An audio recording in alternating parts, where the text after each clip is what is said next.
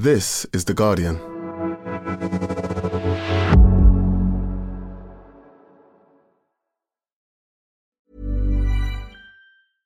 Finding your perfect home was hard, but thanks to Burrow, furnishing it has never been easier. Burrow's easy-to-assemble modular sofas and sectionals are made from premium, durable materials, including stain and scratch-resistant fabrics. So they're not just comfortable and stylish, they're built to last. Plus, every single Burrow order ships free right to your door. Right now, get 15% off your first order at burrow.com/ACAST. That's 15% off at burrow.com/ACAST. Hi, my name is Danny Pellegrino from Everything Iconic, and I'm excited to talk to you about Club Med. Club Med operates beach and mountain resorts and is the best all-inclusive getaway for families. They have Club Med Punta Cana, their flagship family resort, and many other options in Mexico, the Caribbean, and around the world. Club Med are the pioneers of the all-inclusive concept, which is the best way to vacation. Great for families, groups, or even solo travelers looking for land and water sports, delicious food, and a place to make unforgettable memories. Visit clubmed.us, call 1-800-CLUB-MED, or your travel advisor.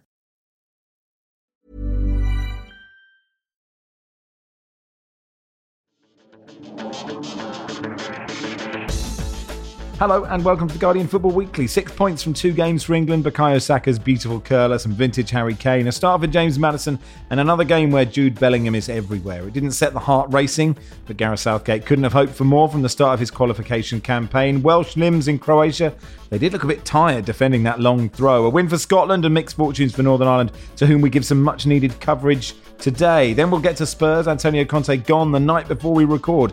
We don't know how to handle this. We all knew it was coming. Can Stellini and Mason guide them to 4th place? On non-league day, we have news of serial hat-tricks and goalkeeper protests. There's some gentle trolling from an FA Cup winning goal scorer, some excellent feedback on the Soccer AM article, and a lovely story about footballers sending things in the post. Plus, exciting times at the top of the WSL. All that plus your questions. And that's today's Guardian Football Weekly.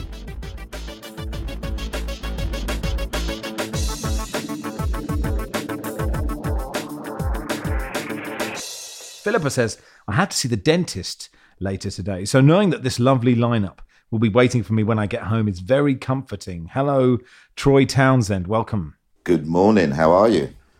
Yeah, very good. Thank you. Noradine Chowdhury, hello. Hello.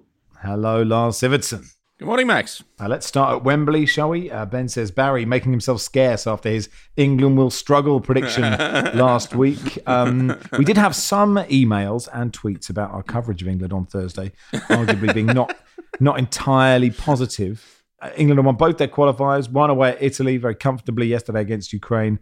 Let's open the floor to serious positivity about England, please. Noz, I will go to you first. Yeah, well, I mean, as you can see, I've got my face painted, wearing my Italian 90 England top. So yeah, I'm passionately. Looking at the mentions, whenever you put out a question, like whoever's on the sort of panel, and have you got any questions? It did feel as if I'd walked into some kind of war zone where, like, there was a lot of anger, wasn't there, at Barry?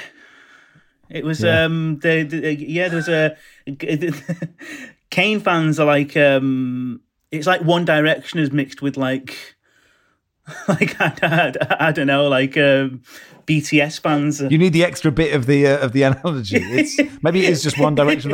Actually, I sort of think Harry Kane fans aren't quite that.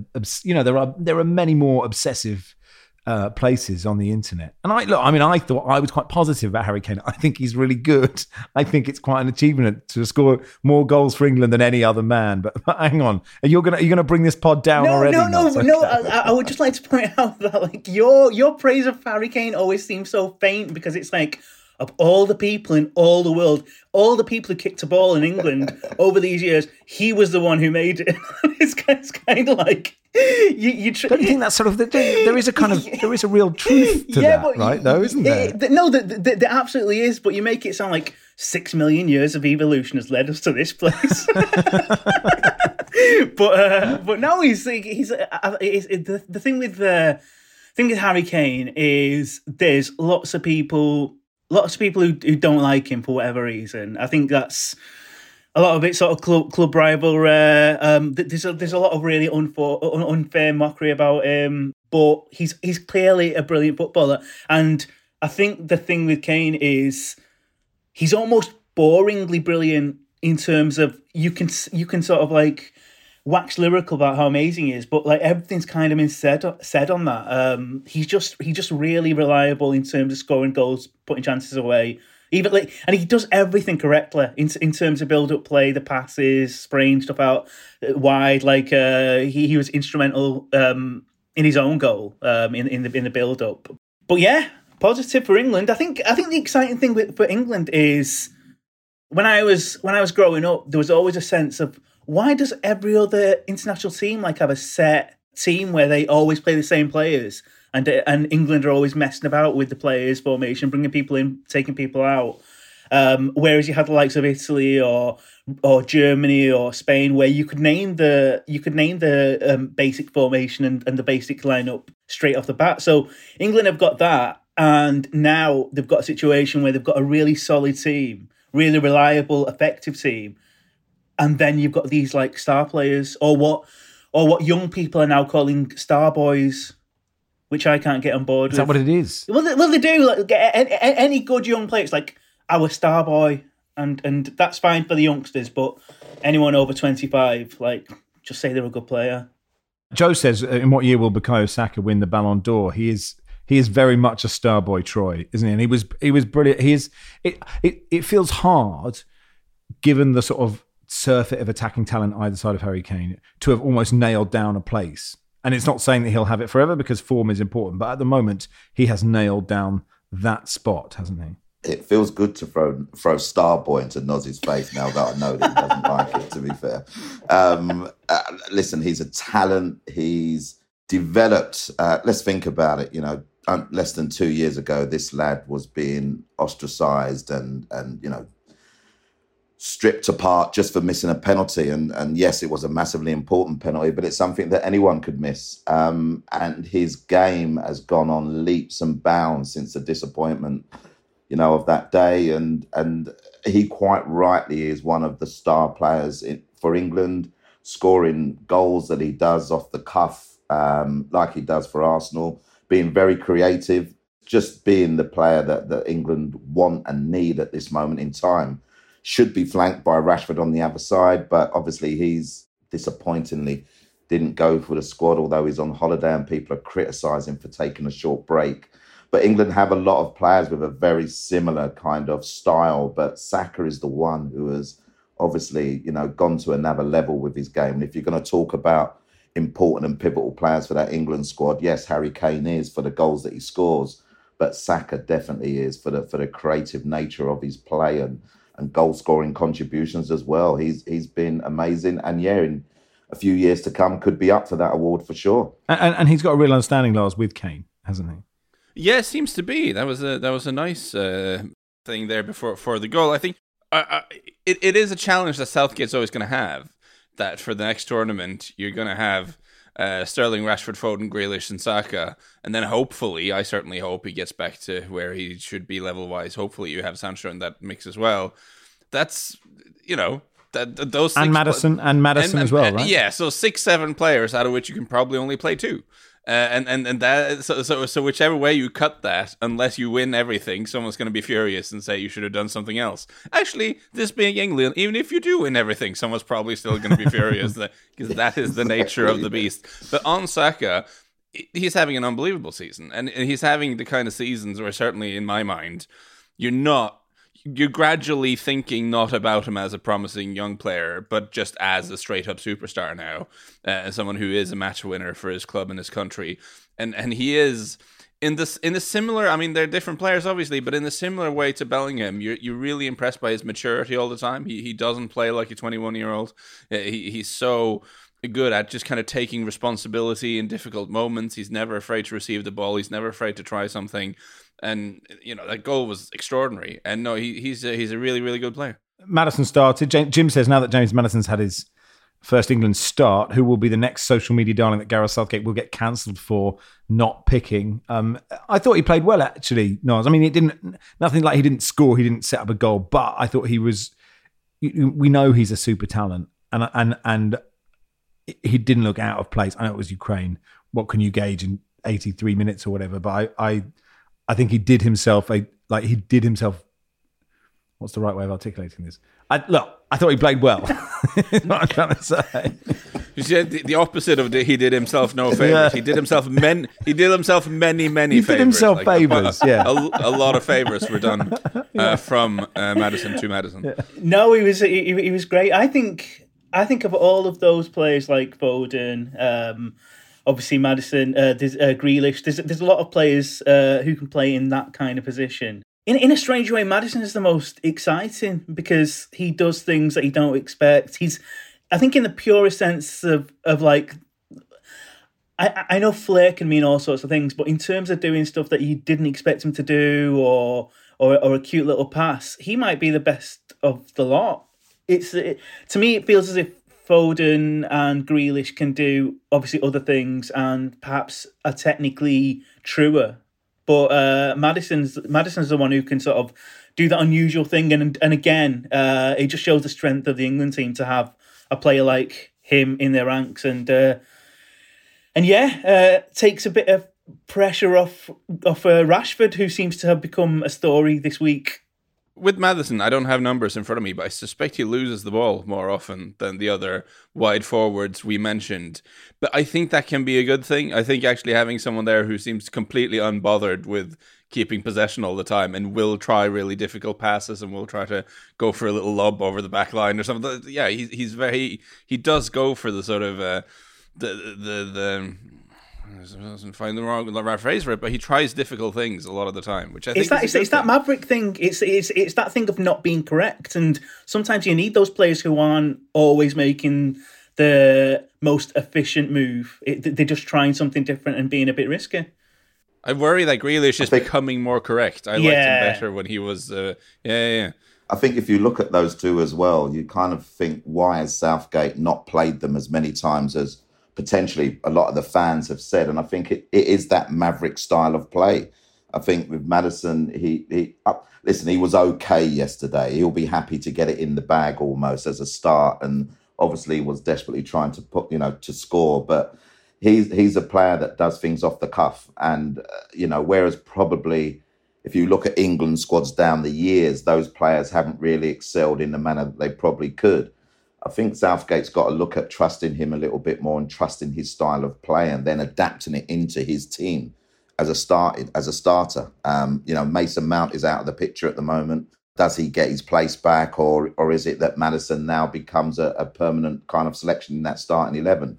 But if you look at all the permutations that Southgate has in front of him and the criticism that his England squad gets, I mean, you'd rather have a squad like this, wouldn't you? With all those forward players like vying for possibilities to start. It's exciting, although the football's not great at the moment. But that normally happens in the qualifiers, doesn't it? In terms of Maddison, I think he's the last player in the England squad, apart from possibly Luke Shaw, that you could see in Love Island, and I think on the point that Lars made about Grealish, I feel like that's been kind of drummed out of him.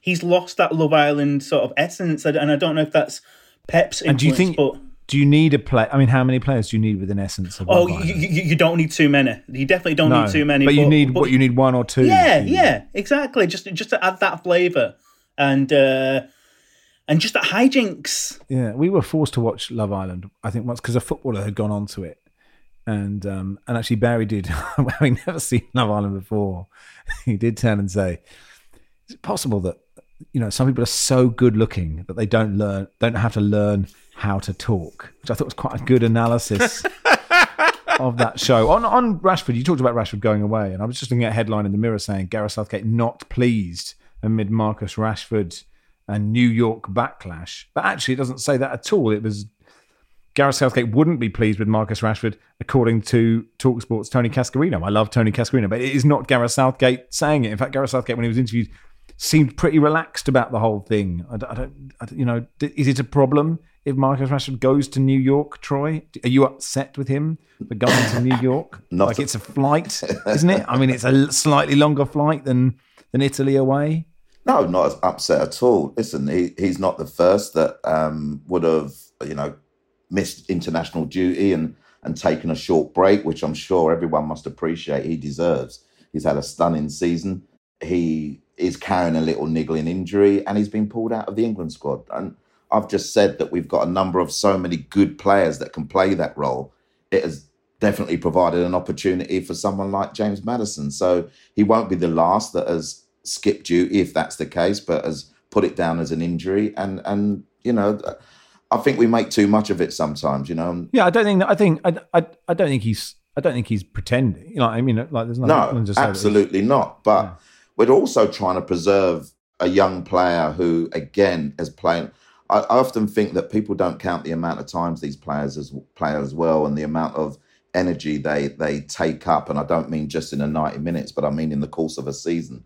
And Marcus Rashford is one of those that has played a significant amount of games for United, and I'm quite sure United are happy that he's gone for a short break rather than gone and played 2 games, potentially of playing 2 games during the break. Well, I certainly think that if a player's not fit enough for international duty, he should spend those 2 weeks sitting on a chair, staring into the wall, mostly in a darkened room. Maybe get some nuns in to sort of stand and look at them sternly, and so they can reflect over their many shortcomings as human beings. Is that a thing you can do? I mean, is that a thing? Can you just get some? Can you get some nuns in? Like, how do you? Also, not sure the thing about the nuns might not work if it's a darkened room. You might need a bit of light for that to have an effect. As well. Not thought it through. Certainly, all of it needs to have some kind of webcam, so people can follow this online to make absolutely sure there's no fun whatsoever. And just shame. That would be really good for the players' mental health as well, I think. I mean, when you start saying get some nuns in and get a webcam, Lars, it's taking it in a different direction, if you ask me. Can we talk about Australia has changed you, Max. I didn't bring it up. Just is not where your brain would have gone a couple of years ago. A word on Jude Bellingham, and I'll go to you again, Lars, because obviously you watched a lot of him in the Bundesliga. He is everywhere, and actually, like the thing that you notice, or I notice most, is actually how quickly he recovers the ball defensively, high up the pitch. Not like being a defensive midfielder, but high up the pitch, winning the ball back. It's absolutely brilliant. No, he's great. He's just such a boss on the field, and I mean he has been for a couple of years, which is a weird thing to say about a 19-year-old, but that's always kind of been the thing. From the first couple of times I saw him play football, it's just what?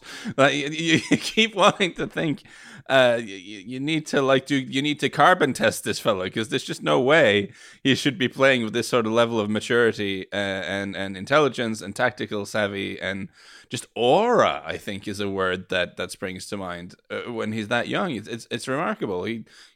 He plays like he's like a 28-year-old who's won 7 league titles and a couple of Champions League. He has that sort of assured presence in there. He's an incredible player. Ivan Toney came on for the final 10 minutes, straight swap for Kemp. I'm not sure he touched the ball, so as a result, we should conclude he can't cut it at that level. But look, good for him to get on the pitch. And it just seems, actually just really feels like, and I felt this for all these tournaments where we've got close, Naz, is there was such a positive vibe around this camp. Luke Shaw was suspended. He stayed there. He stayed with the team. I think all these things do make a difference. And it will, of course, come down to a fine margin. And unless we win the Euros, Southgate will get criticised for not picking a certain attacking midfielder or not bringing one on quickly enough. But I just feel like it's so easy to be on the critical side because the chances are we won't win it because France are really good and there are other teams. But I just think he's sort of doing what he should be doing. Yeah, completely. And it's that thing of there's so many players and so many different options. With most international teams, you have a certain style of playing and then you get a glut of a certain type of player. And then you're sort of struggling in other areas, or you get very much like for like. The great thing about England is so many of their players are interchangeable in terms of quality, but different qualities. And Ivan Toney's a great example. To be honest, I'm really happy for him. I know he's sort of under investigation, not all that business, but he seems like such a down to earth, nice lad. And anytime you hear him interviewed, he just seems like a credit to his club and country. And I hope the whole situation that he got himself into, I hope it all gets resolved and we can see the best of him because he's such an exceptional player, as well as just seeming like such a lovely lad. And also, it's a real sign of somebody whose career is Northampton, Barnsley, Shrewsbury, Scunthorpe, Wigan, Peterborough. He was at Newcastle as well, of course, Brentford. It is a sign that you don't have to be from an elite academy and be there since you were 7 to make it to this level. And I'd love to say, look, Kane is obviously the best centre forward, but I would love to see him get a run in a game, perhaps where it's out of sight, or we're doing well at half time and he can come on. He was playing in League One a couple of years ago, which for me, it makes me think of, how many other players are there in League One who, just because they're not in the right collective context, are not able to show the full potential that they have. Because I'm sure he's made changes to his game or how he trains or how he lives. I don't know, but I suspect he's not has transformed his life and his game completely since then. It's just football is a team sport. So sometimes you need to be in the right team to show what you can do. And that's something that really kind of, with all the scouting and analytics and stuff we do now, I'm totally convinced that there are really good players out there who just aren't noticed because of where they are and what they're not able to do in that context. A little bit on Ukraine. Obviously, it's a very difficult time. It's a total understatement for the country. And some of those players who were playing in the Ukrainian league took like 24 hours to get to the UK because there are no direct flights. They didn't really offer a whole lot, Lars, did they? I mean, they neat and tidy without a real cutting edge is what I would say. Yeah, I was going to bring that up because during the game I did see a number of sort of derogatory tweets about the standard of the spectacle, and not all of them were from John Brewin. It wasn't an amazing. We've been talking up England, and rightly so. 6 out of 6 in their first 2 games, job done. It wasn't an amazing sort of spectacle, but I think part of that was that Ukraine were kind of quite good at stopping England, but not good enough to stop England from creating enough chances, and also not good enough at to create chances themselves. I mean, they had 3 shots in the game. They never really were able to establish much of a threat at all, and it was a tough one for them. England were in complete control. Yeah, the FA in Wembley gave 1,000 tickets to refugees and families of those that are hosting them, around 4,000 fans, who did really bring the atmosphere. And elsewhere in England's group, Italy beat Malta 2-0 in Malta, Retegui scoring another one. Malta had a brilliant chance after about 4 minutes. Could have gone one up, could have made it interesting, but yeah, comfortable for Italy. And England's next game is away in Malta, which is a lovely place to go for a mini break. If you want to pop over there for that, June the 16th, and home to North Macedonia 3 days later on the 19th of June. Right, that'll do. Max, part Max, one. Do you mind before we skip from part one? If I just mention, I don't mind at all. If I just mention there were a number of presentations, wasn't there, before the game? But one quite significant one was the honorary cap given to Jack Leslie's family, his granddaughters, I believe. Anyone that doesn't know that story, Jack Leslie obviously called up for England back in 1925, a game against Ireland, but was then basically dismissed from the squad because of the colour of his skin. I don't understand why it takes this long, nearly 100 years to present a cap, but it's there now, and Jack has been rewarded for that. And I think that's quite a significant moment, particularly for the family members as well. Absolutely, and you were absolutely right to stop me before I ended part one. Unless anyone else wants to come in with anything else, we'll end it there, and we'll do the other home nations in just a second. Ryan Reynolds here from Mint Mobile. With the price of just about everything going up during inflation, we thought we'd bring our prices down. So to help us, we brought in a reverse auctioneer, which is apparently a thing. Mint Mobile Unlimited Premium Wireless. How to get 30, 30, bit to get 30, bit to get 20, 20, 20, bit to get 20, 20, bit to get 15, 15, 15, 15, just $15 a month? Sold! Give it a try at mintmobile.com/switch. $45 up front for 3 months plus taxes and fees. Promo rate for new customers for limited time. Unlimited more than 40 gigabytes per month. Slows full terms at mintmobile.com. Finding your perfect home was hard, but thanks to Burrow, furnishing it has never been easier. Burrow's easy-to-assemble modular sofas and sectionals are made from premium, durable materials, including stain and scratch-resistant fabrics. So they're not just comfortable and stylish, they're built to last. Plus, every single Burrow order ships free right to your door. Right now, get 15% off your first order at burrow.com/ACAST. That's 15% off at burrow.com/ACAST.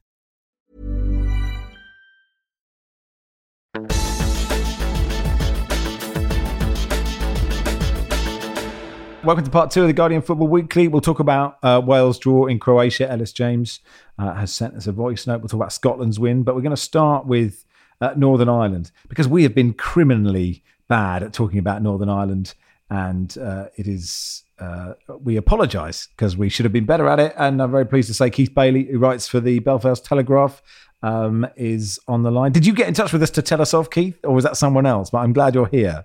I mean, I think the whole of the Green and White Army at various points have been in touch with Guardian Football Weekly to tell you off for your Northern Ireland coverage. I'm glad I'm here to put you right. Unfortunately, I wish I was coming on to talk about a better result, but that's not quite the way things panned out.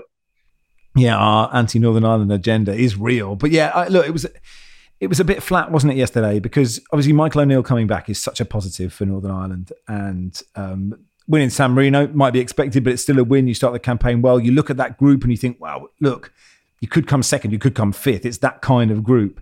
And then yesterday, you just couldn't capitalise at home to Finland, losing 1-0.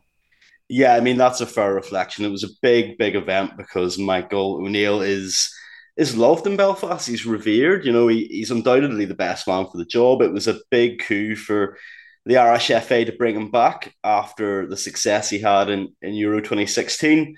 And the hype to the game was built up nicely with the win over San Marino. Of course, San Marino was only San Marino, but Northern Ireland played well in that game.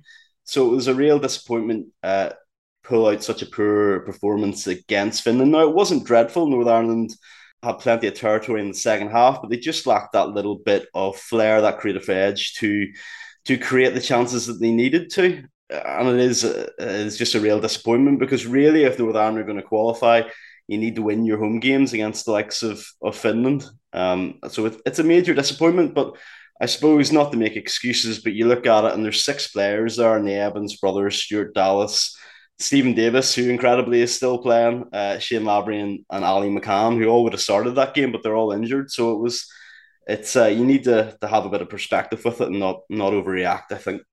Yeah, and look, you need a Galactico, right? These countries need like lots of solid pros and a couple of Galacticos. And I don't know if Shea Charles is that player, but like it must be really exciting to have this young guy who's at Man City. So he clearly must be great. He's obviously super inexperienced, but playing in your central midfield. It's funny that you mentioned Galactico because Northern Ireland have probably never really had a Galactico in recent times. We always considered that Michael O'Neill was our Galactico in a way. Yeah. I would imagine that some fans at Stoke City might not agree with that, but he's obviously a big player for us. But you're right to touch on Shea Charles. He's 19. He's a Rolls Royce of a central midfielder. You can tell that he's trained with Manchester City and Pep Guardiola. He's just a class act, and it's no surprise that Borussia Dortmund seem to be interested in him. I think he looks a really exciting prospect, as does the right back, Conor Bradley, who is at Liverpool but is currently on loan at Bolton Wanderers. And those two, arguably last night, in fact, no argument about it, were Northern Ireland's best 2 players, and they're both 19. You also have Isaac Price coming through, who is with Everton, who came off the bench last night, who's also 19. He looked about 11, didn't he? Yeah, he really does. He looks very, very small. But the 3 of those, plus Dan Ballard, the Sunderland centre-back, who's a little bit older, but also quite impressive. There's a nucleus there. And maybe the problem with this group is this is very much the group of life, but it feels like it's the right group at the wrong time. It's just a little bit too early for those players and a little bit too late for Johnny Evans and Steve Davis and co. So the timing isn't ideal. And yes, you need Denmark to win all their games except against you. And Denmark didn't. They lost in Kazakhstan, Lars. Which I mean, there was the scenes in Astana were incredible, and Kazakhstan's second goal, by the way, is an utterly ridiculous strike. But I has this rocked the world of Scandinavian football, Lars? Well, I just have had a gander at the Danish press and the sort of tabloid, their Ekstra Bladet in particular, and their player ratings were savage. I mean, they gave ratings to all the players. They of ratings for 1 out of 6, and there were 8 players who got a 1. They included the subs here, so from 1 to 6, 8 players got 1 out of 6, 5 getting a 2 out of 6. And then the only player to get more than a 2 was the striker Rasmus Højlund, who has been a bit of a revelation in this pause. But no, it was a total collapse. And I mean, again, I read Danish to a decent standard. Scandinavian languages work that way, but I do Google Translate it sometimes just to make sure I just get the gist. And so the opening of the article with the player ratings was, terrible result for Denmark, dirty, not approved, and surreal. The stain from Qatar is back, and it's ugly and has grown bigger. So it's fair to say the Danes were not impressed with what went on there. You shouldn't give away a 2-0 lead to Kazakhstan, of course, under any circumstance. And for Northern Ireland, that's not good. And it's interesting knowing Northern Ireland play Finland, because I guess Finland is an example of that, of just the fact they have Teemu Pukki, who just has a little bit of canny about him. He kind of got the assist, sort of flicking the ball onto the other forward for the goal. I guess it's that having one player who's played at quite a high level and has that sort of goal poaching instinct makes such a big difference when you have a group of players who the rest of them are pretty workmanlike. Yeah, that's what you need, Keith, is goals from somewhere. Yeah. I mean, that's good. I mean, we had David Healy for a long time, who maybe didn't have the most glorious club career, but for Northern Ireland was absolutely phenomenal. And then Kyle Lafferty a little bit later on, more recently, he's at Linfield now in the Irish League, and wasn't selected for this. But we don't have that. The hope was that it could be Dion Charles. Of course, he scored 2 goals against San Marino, but he didn't have such a good game last night. He's quite diminutive. He hasn't got the presence, perhaps, of a Teemu Pukki. So yeah, there's no doubt the Northern Ireland don't really have that number 9. You've either the diminutive Charles or you've the kind of lumbering Josh McGuinness, and there just isn't maybe the quality that we've had in previous campaigns. Finally, Keith, are you going to go to Astana? I was just looking. I mean, it's absolutely miles away. It's further east than Kabul, and it's and Kazakhstan is absolutely enormous. It's not a geography podcast. Maybe everyone else knew this, but will you be heading there in September? Absolutely not. No, it's far too far away. The Belfast Telegraph budget might stretch to send one of us there, but they're not going to send me as well. So unfortunately, I will watch that at home. Good stuff. Well, thanks for coming on, Keith. Consider yourself hired if you're happy to keep contributing. It is not before time that we've done some Northern Ireland. Thanks, Keith. Thank you. Keith Bailey there from the Belfast Telegraph. Scotland beat Cyprus 3-0. Barca Jim is joining us on Wednesday to discuss Scotland in detail. They also played Spain on Tuesday night. Why are you grinning, Noz? I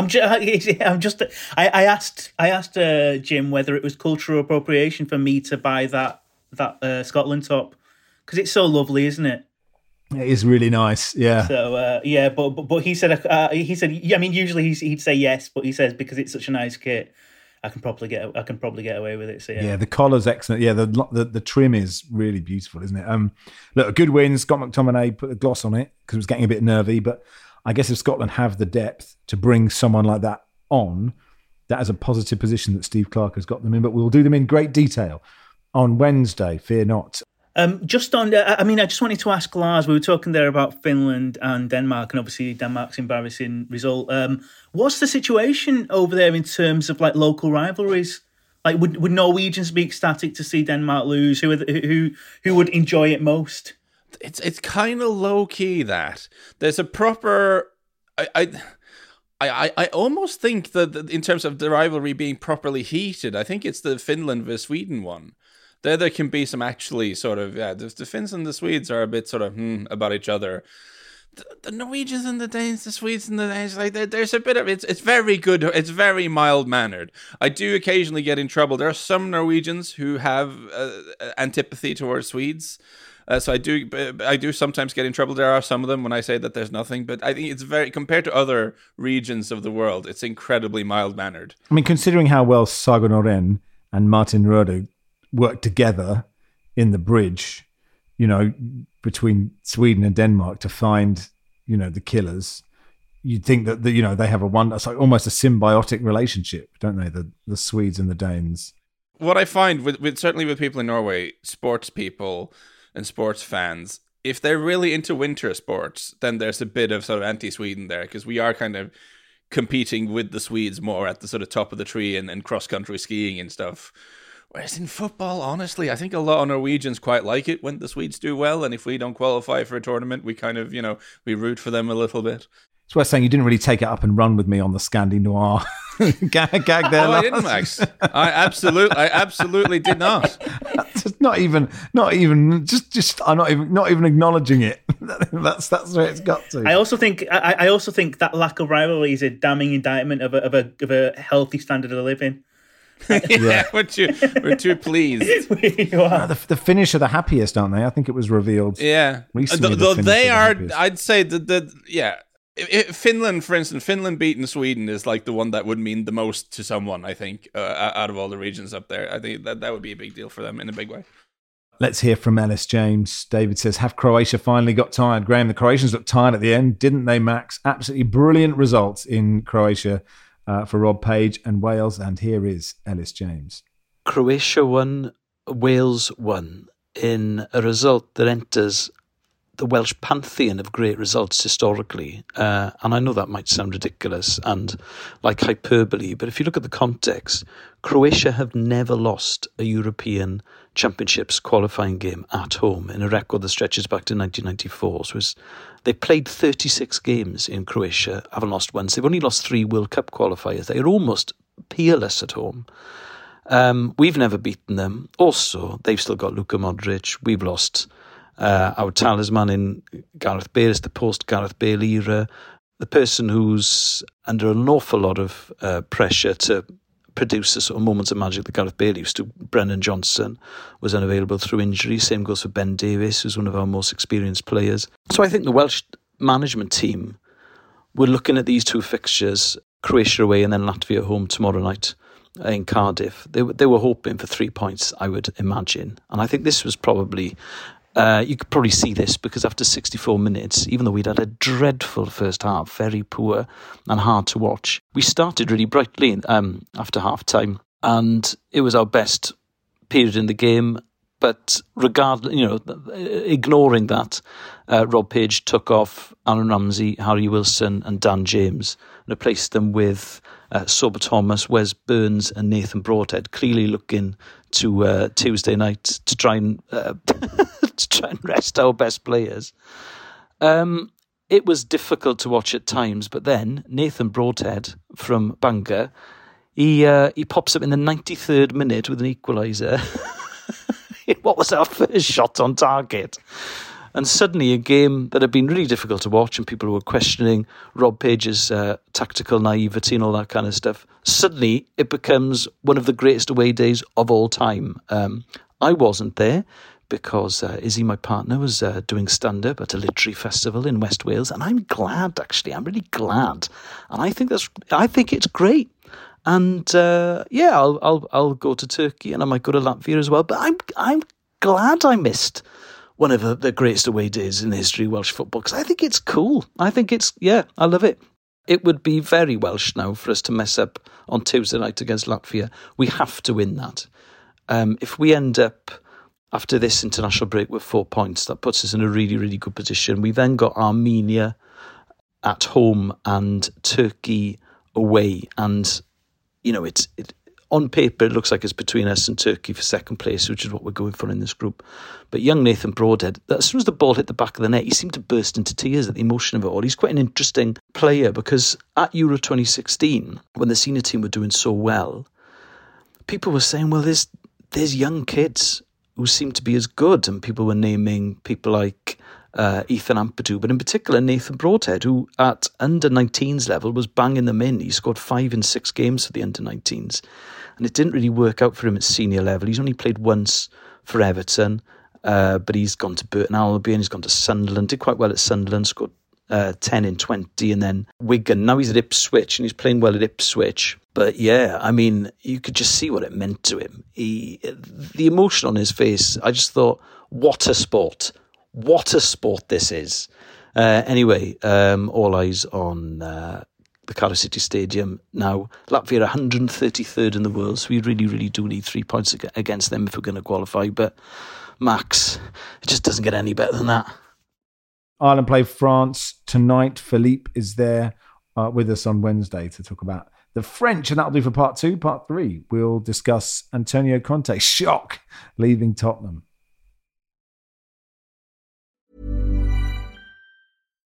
Hi, this is Bachelor Clues from Game of Roses, of course, and I want to talk about Club Med. Everybody knows Club Med has been the pioneer of the all-inclusive resort since 1950, with almost 70 resorts worldwide, ranging from beachside destinations in the Caribbean and Mexico to exotic locations like the Maldives and Morocco, or even the mountain destinations like Japan and the European Alps. Dine on delicious gourmet cuisine, enjoy more than 20 activities, and make memories with your family. For more information, visit clubmed.us or call 1-800-CLUB-MED or your travel advisor.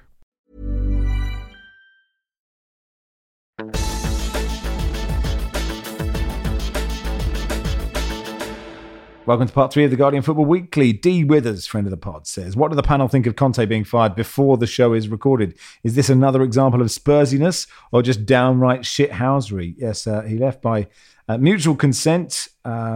Spurs statement, we can announce that head coach Antonio Conte has left the club by mutual agreement.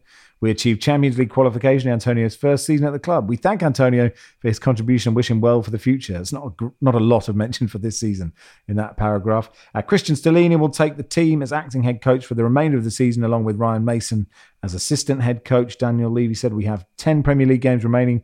We have a fight on our hands for a Champions League place. We all need to pull together.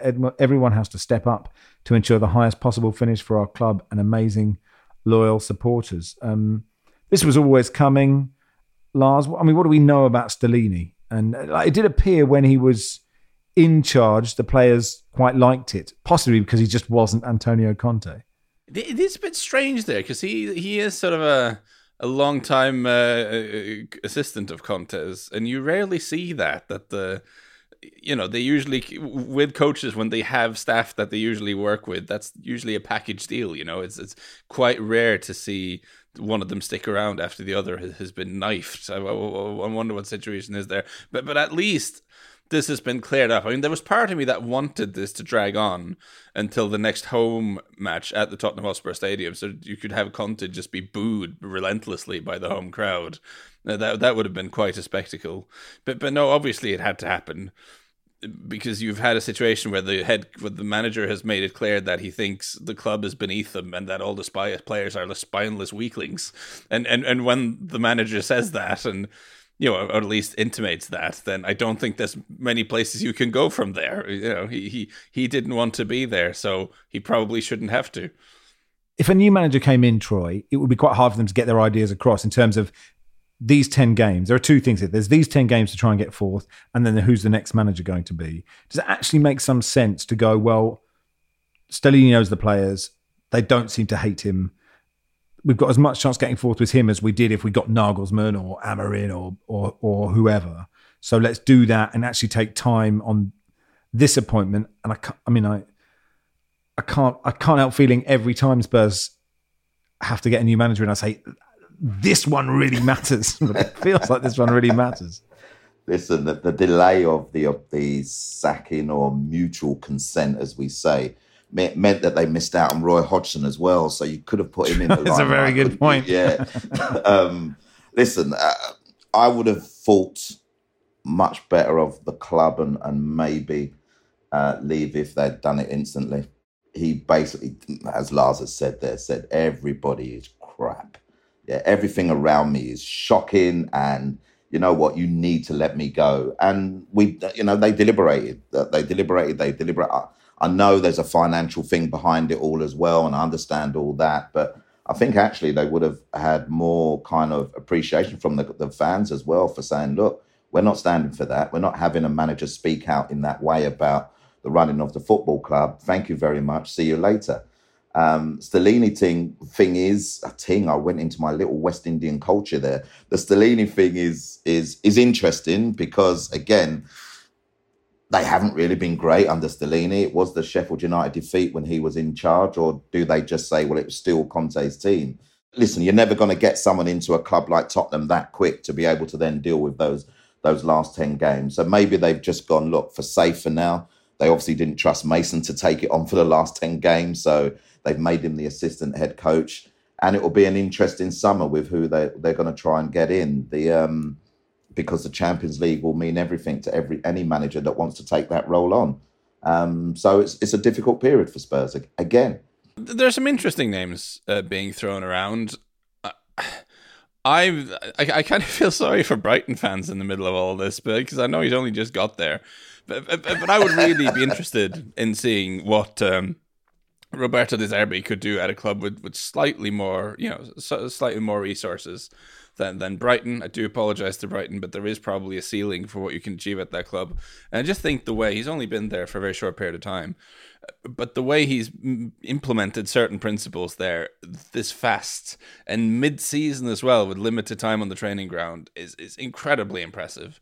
And Spurs just have, let's just say, they have a good history of hiring an exciting up and coming coach from the South Coast. I mean, that's worked before, might work again. You do see them linked with a few other names, Luis Enrique being one who's mentioned, and I guess with the last couple of hires, Spurs have gone Pochettino, Mourinho, Conte. It does seem that Daniel Levy has a sort of predilection for sort of strong Latin men. So it's possible that, Luis Enrique, with his sort of Iron Man event hobbying, he's a very, very strong man, and he's quite sort of strong-willed as well. Could be Julio Iglesias, if that's the... Maybe. I mean, maybe that's this is where we go with it.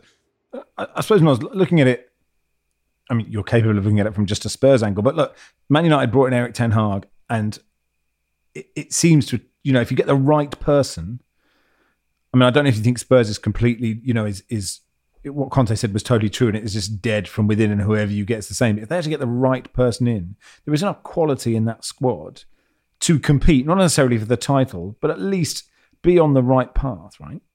It's amazing how quickly things can turn around for a group of players that essentially a manager's given up on, or the exiting manager's given up on.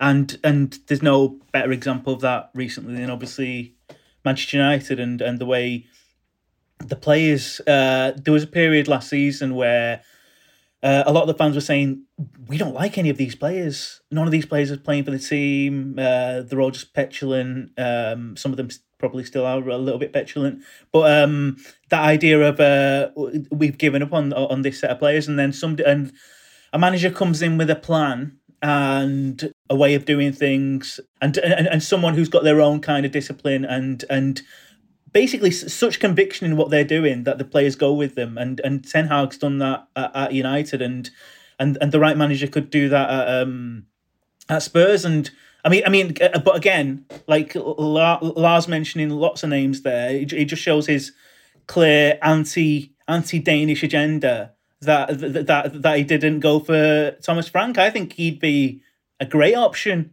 He's like the most North London looking Danish man ever. He looks like I imagine him walking out of a mechanic, sort of like cleaning his hands with like an old rag, asking what he can do for you. So yeah, in my mind he'd be perfect. But yeah, it's just telling that Lars didn't mention his name. Yeah, interesting. I mean, I wonder if that's part of the not that any of their previous three managers have played good football, but like this idea that now they have to bring someone in who plays just understands the DNA, Lars. That's what I think they have to bring someone in who wants to be there. I think that's the big takeaway after Mourinho and Conte. No more of these dudes who feel like they're taking a step down and doing Tottenham a favor by being there. That we can't have that, which is another strike against Nagelsmann, I feel, and Luis Enrique for that matter. I think Spurs are such a strange club because Spurs obviously. If you mentioned Brentford. If you're Brentford, if you're Brighton, if you're clubs like this, you think, oh, poor Spurs. They're pretty wealthy as things go. I mean, they'll be one of the wealthiest clubs in the world. But still, the job for Spurs every season, even with the new stadium, is how are we going to finish above clubs that can spend more than 100 million more than us in wages every year? They are trying to compete with clubs that can spend a lot more than them. And I think you have to try to be a little bit innovative. I think you have to try to think outside the box a little bit. And you have to get a manager who accepts that we're not going to be mega successful immediately. We're not going to sign a bunch of 30-year-olds who's been there and done that. You've got to have someone who's a little bit more nurturing, I think, than what they've gone for in the last couple of appointments. And, Spurs fans might not enjoy hearing this, but I really think Arsenal currently are the model for what Spurs should be trying to do, They hired a young, ambitious manager with some fresh ideas. They put together a team made up largely of players under 25. And then you hope enough of those young players, hit their stride at the same time. And then suddenly you can do something extraordinary like Arsenal are doing this season. That's exactly what Tottenham should be trying to do. And it is eerily similar to what Tottenham did sort of 6, 7, 8 years back when they first had Pochettino in that team that did really well. So get back to that strategy, I think. It's remarkable, isn't it? Because you look at the two sides and you look at the last North London derby, the Champions League North London derby from last season, and how easy it was for Spurs to go and win that fixture. And yes, okay, Arsenal had someone sent off, but you could only see the two teams going one way. But Arsenal was still on that development strategy, and that has come into play this season. And, I don't know what it is about this Spurs team. I feel for, I was scouring Twitter yesterday and hearing all these comments about every 18 months we change our manager. The strategy from the board is unclear. So how can the strategy from the manager be clear? So how can the strategy to the players be clear? And I think there's a lot of this, not knowing actually what they want to achieve at the football club that makes it very disappointing for the many that go and support, in the brand new stadium and kind of have an idea of what Spurs are trying to achieve. What do they want? What do they want a manager to achieve? That's probably the hardest thing. They definitely need a calmer manager. They don't need another manager who's more vocal than anything else within the environment. But they're very hard to find. And I think that the team definitely needs some new faces. And when I say new faces, it's almost out with the old, in with the new. And it needs a new strategy and a new plan. And I'm not sure that the highest element of the football club is ready to deliver that at the moment, because I'm not quite sure they understand it. Yeah, I guess the point is they rolled the dice twice to get a, inverted commas, winner in, to just get them a piece of silverware, to get that monkey off their back. So it was like, it's not the League Cup in 2008 or whatever it was, and it hasn't worked. And I don't know. And you can't judge, or you can't just say fans want this, because fans are not a monolith. But I think a lot would be very open to a young manager developing the side, playing good football, and trying to get there over time, rather than just who's the most famous person. Can we win the FA Cup this year? But who knows? Anyway, we'll discuss it as and when they get a new manager in and see how they go, and hope they get fourth. It's wide open at the top of the WSL. The title race is brilliant here. Man City won 2-0 at Chelsea. Not many people expected that. Lauren Hemp scored an absolute banger. So Man United are top. They hammered West Ham at the weekend. City are second. They both got the same points, same games. Chelsea are third, have a game in hand, 1 point behind, and Arsenal 2 points behind them with a game in hand as well. Arsenal beat Spurs 5-1 in the North London derby. So you can listen to the Guardian Women's Football Weekly that will discuss that title race in detail. It was non-league day. Amazing scenes at Burgess Hill Town versus Chatham Town. From the Burgess Hill Town Twitter account, 77, goal Chatham. The Chatham goalkeeper has just scored. A long ball downfield. The wind catches it. Our goalkeeper slips and it flies in. Only at Burgess Hill, they say. The next tweet is 83rd minute. The game has not restarted. The Chatham goalkeeper scored. We restarted. There was an incident. Not sure what the incident is. The Chatham goalkeeper got sent off, then proceeded to lie on the pitch in protest, heartily in favour of semi-professional footballers just lying down on the pitch, sort of toddler tantrum style. I don't know if he's still there. We could find out. Hopefully we'll find out by Wednesday. Also, congratulations to Eddie Simon of Walton and Hersham, who is the first player in the history of England's top 8 divisions to score 4 consecutive league hat-tricks. He looks quite wispy. So, I don't know a lot about Eddie Simon as a player. I suspect even that's beyond Lars's reach. Many congratulations to you. Thank you to Norman Whiteside, who, when I asked for questions, said, how are Cambridge getting on? I did not expect trolling from Norman Whiteside about what is really looking like it's desperate now. Absolutely desperate. And I'm sad about it. But, if you want to... Is he a podiatrist or a chiropodist, Nos? Do you know? Didn't he become one of those two? Wasn't he... What, Norman Whiteside? Wasn't he a physio for a while? I don't know what he went into specialise, but yeah, I'm sure he does it very well. Anyway, could he help with my plantar fasciitis? He's a podiatrist, apparently. He could. Well, I mean, it's like, he always was a big man who was good with his feet. So, so that I don't need him to be good. I don't want him to work on my feet with his feet, do I? I want him to work with his hands on my feet. I mean, unless he's he's a method podiatrist. Is that what you're saying? I mean, I don't need. Listen, if you have an ingrown toenail or something, that's not going to work. I'll be honest. I'm not an expert in the field. I don't know how it works. Do you not combine feet and just have a bit of a play? So what happens is I lie on a chair. Norman Whiteside takes his shoes and socks off. He starts rubbing his feet with my feet. We get some nuns in, get a webcam, and then all bets are off. James says, not a question. Big shout out for Noz's recently released book. It's really top notch. I listened to it as an audio book and it's great. We keep saying we're going to do a bit on your book and we haven't done it yet. No, so you dangle that fish and come on. Yeah.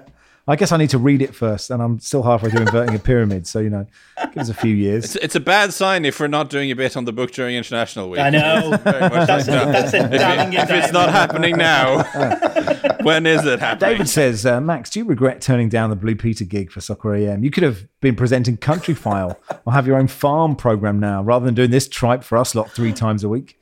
Mind you may not have met Barry, silver linings and all, I suppose. DeLacy says, can we have a breakfast leftovers update from Lars? It's been far too long. I need some inspiration. What's on your breakfast plate today, Lars? It's a really bad day. I haven't actually had breakfast today. I feel like I've completely let everyone down with that. There should have been something funny, but there wasn't. And then I had like a half second. Should I lie? Should I make up something goofy for? No, you can't lie. No, that's an honest. Yeah, podcast. I didn't have breakfast.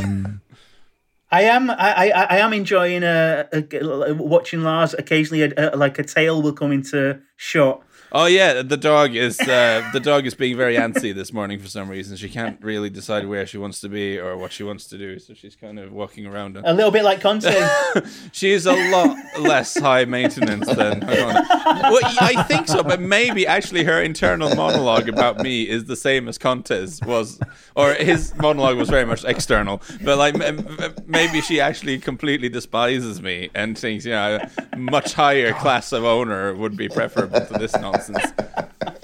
It does lead you to think if that was his external monologue, what was his internal monologue? What was Antonio holding back? What was it like? I didn't want to give everything. You just got to tell a few. He has had the air of a man who's just shouting "Cazzo" internally over and over again for several months. Also talking about dogs, it made me laugh when earlier Lars was talking about Stellina and the fact that he stayed, and it just brings to mind this idea of like Conte's like, right, we're going. Come on, Christian. Christian? And he just looked That's true, isn't it? Do we know if Ray Lewington is back with Roy at Crystal Palace? I mean, he must be, mustn't he? And then Mark Bowen and Mark Hughes. Is Mark Bowen at Bradford? I should know that. Heel Mark. Anyway, I'm indebted to Danny last, and this is something that came from the radio shows, but I'm happy to cross the stream when it's this good. We got onto the subject of, actually you mentioned Roy Hodgson, we got onto the subject of footballers sending you things in the post, because someone called Ben said that his grandfather, it doesn't sound plausible, but it also can't be a lie. Ben messaged us to say that his grandfather had seen Roy Hodgson on Match of the Day and written him a letter to saying how much he liked his tie.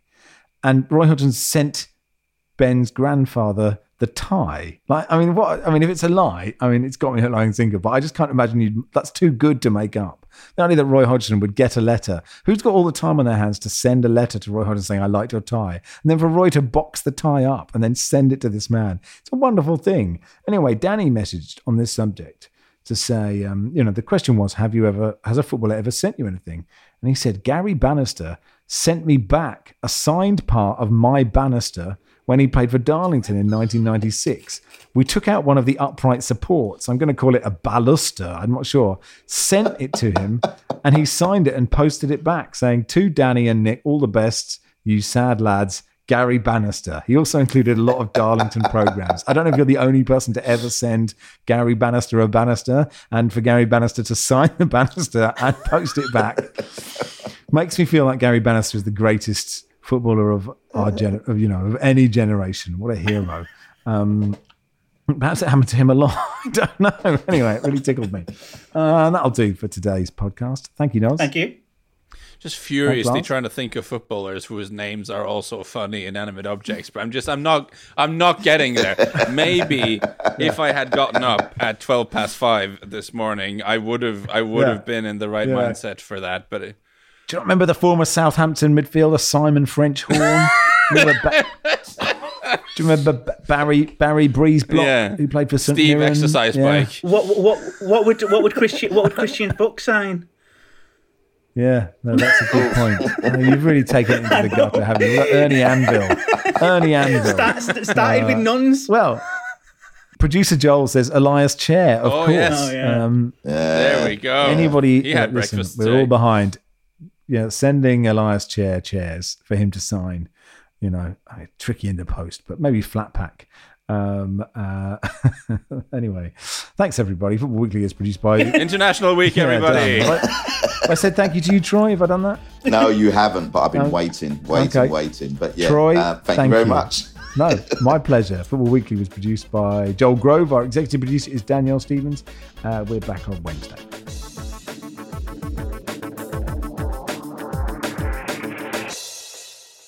This is The Guardian.